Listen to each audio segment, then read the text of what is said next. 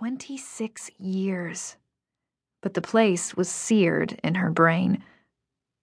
The tracks curved through a dense stand of white birch, and she realized she was wistful, an emotion in which she rarely allowed herself to indulge. Louisa reached inside the case at her feet and pulled out the thick envelope of folded paper.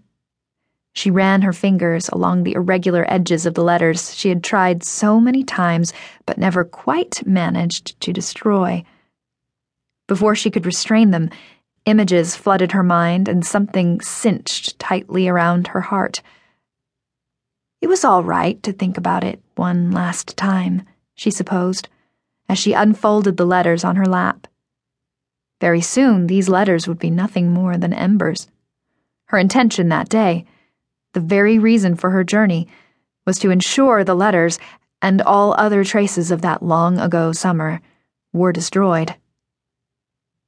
In Bellows Falls, Vermont, she would hire a rockaway to take her the rest of the way to Walpole, where Joseph Singer would be waiting.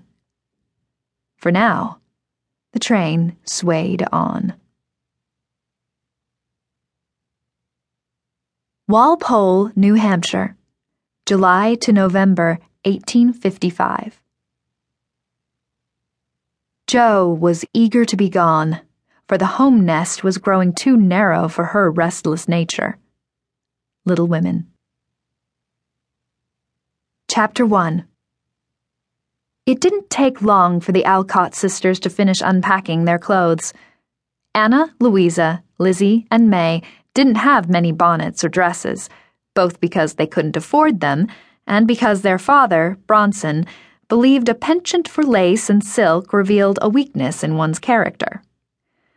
"It feels so nice to put things away," Anna said as she smoothed the worn quilt at the foot of her bed. The narrow wardrobe at her back contained 6 dresses Louisa and Anna shared between them, though the fabric stretched a bit across Anna's slightly wider shoulders. "Should we not find something to dress these windows?" Anna and Louisa would also share the stuffy attic room that ran the length of the borrowed house. The sisters' small beds were nestled opposite each other in the cozy, or constrictive, depending on the mood, corner made by the steep angle of the roof. On stormy nights, Louisa and Anna would be forced to raise their voices over the wind whistling through the poorly insulated walls. This room would be uninhabitable in a New England winter, but for the mild summer months it would do, and they were happy to have a room of their own away from the others. Near the head of each bed, a cushioned perch in the twin dormers provided just the right amount of light for reading or sewing. Anna twisted up her mouth. "Oh, I forgot.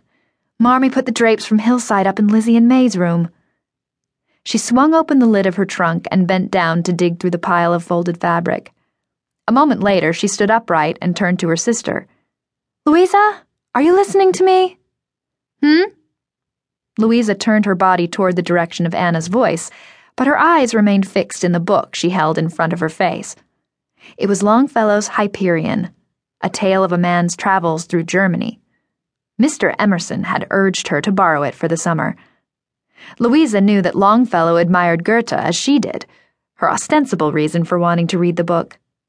She also knew that the book's romance came from Longfellow's real-life fumblings with love. Something about that fact made the story all the more sensational and impossible to put down. Anna scoffed as she tipped the trunk's lid closed. "You read too much. Sometimes I think I can't remember what your face looks like from the cheekbones down." Louisa looked up, finally, and lowered the book. She registered the question that had so far failed to penetrate her mind, as if it were a bird colliding with a window pane. The mention of Hillside called up an image of the cozy house in Concord where they'd lived for 3 whole years until she was 15, and financial woes had forced them back to Boston. The memory of it made her glum. "I'm sorry, Anna. I did hear you." She felt her flushed cheek with the back of her hand. The attic room was unbearably hot, and it was only 10 in the morning.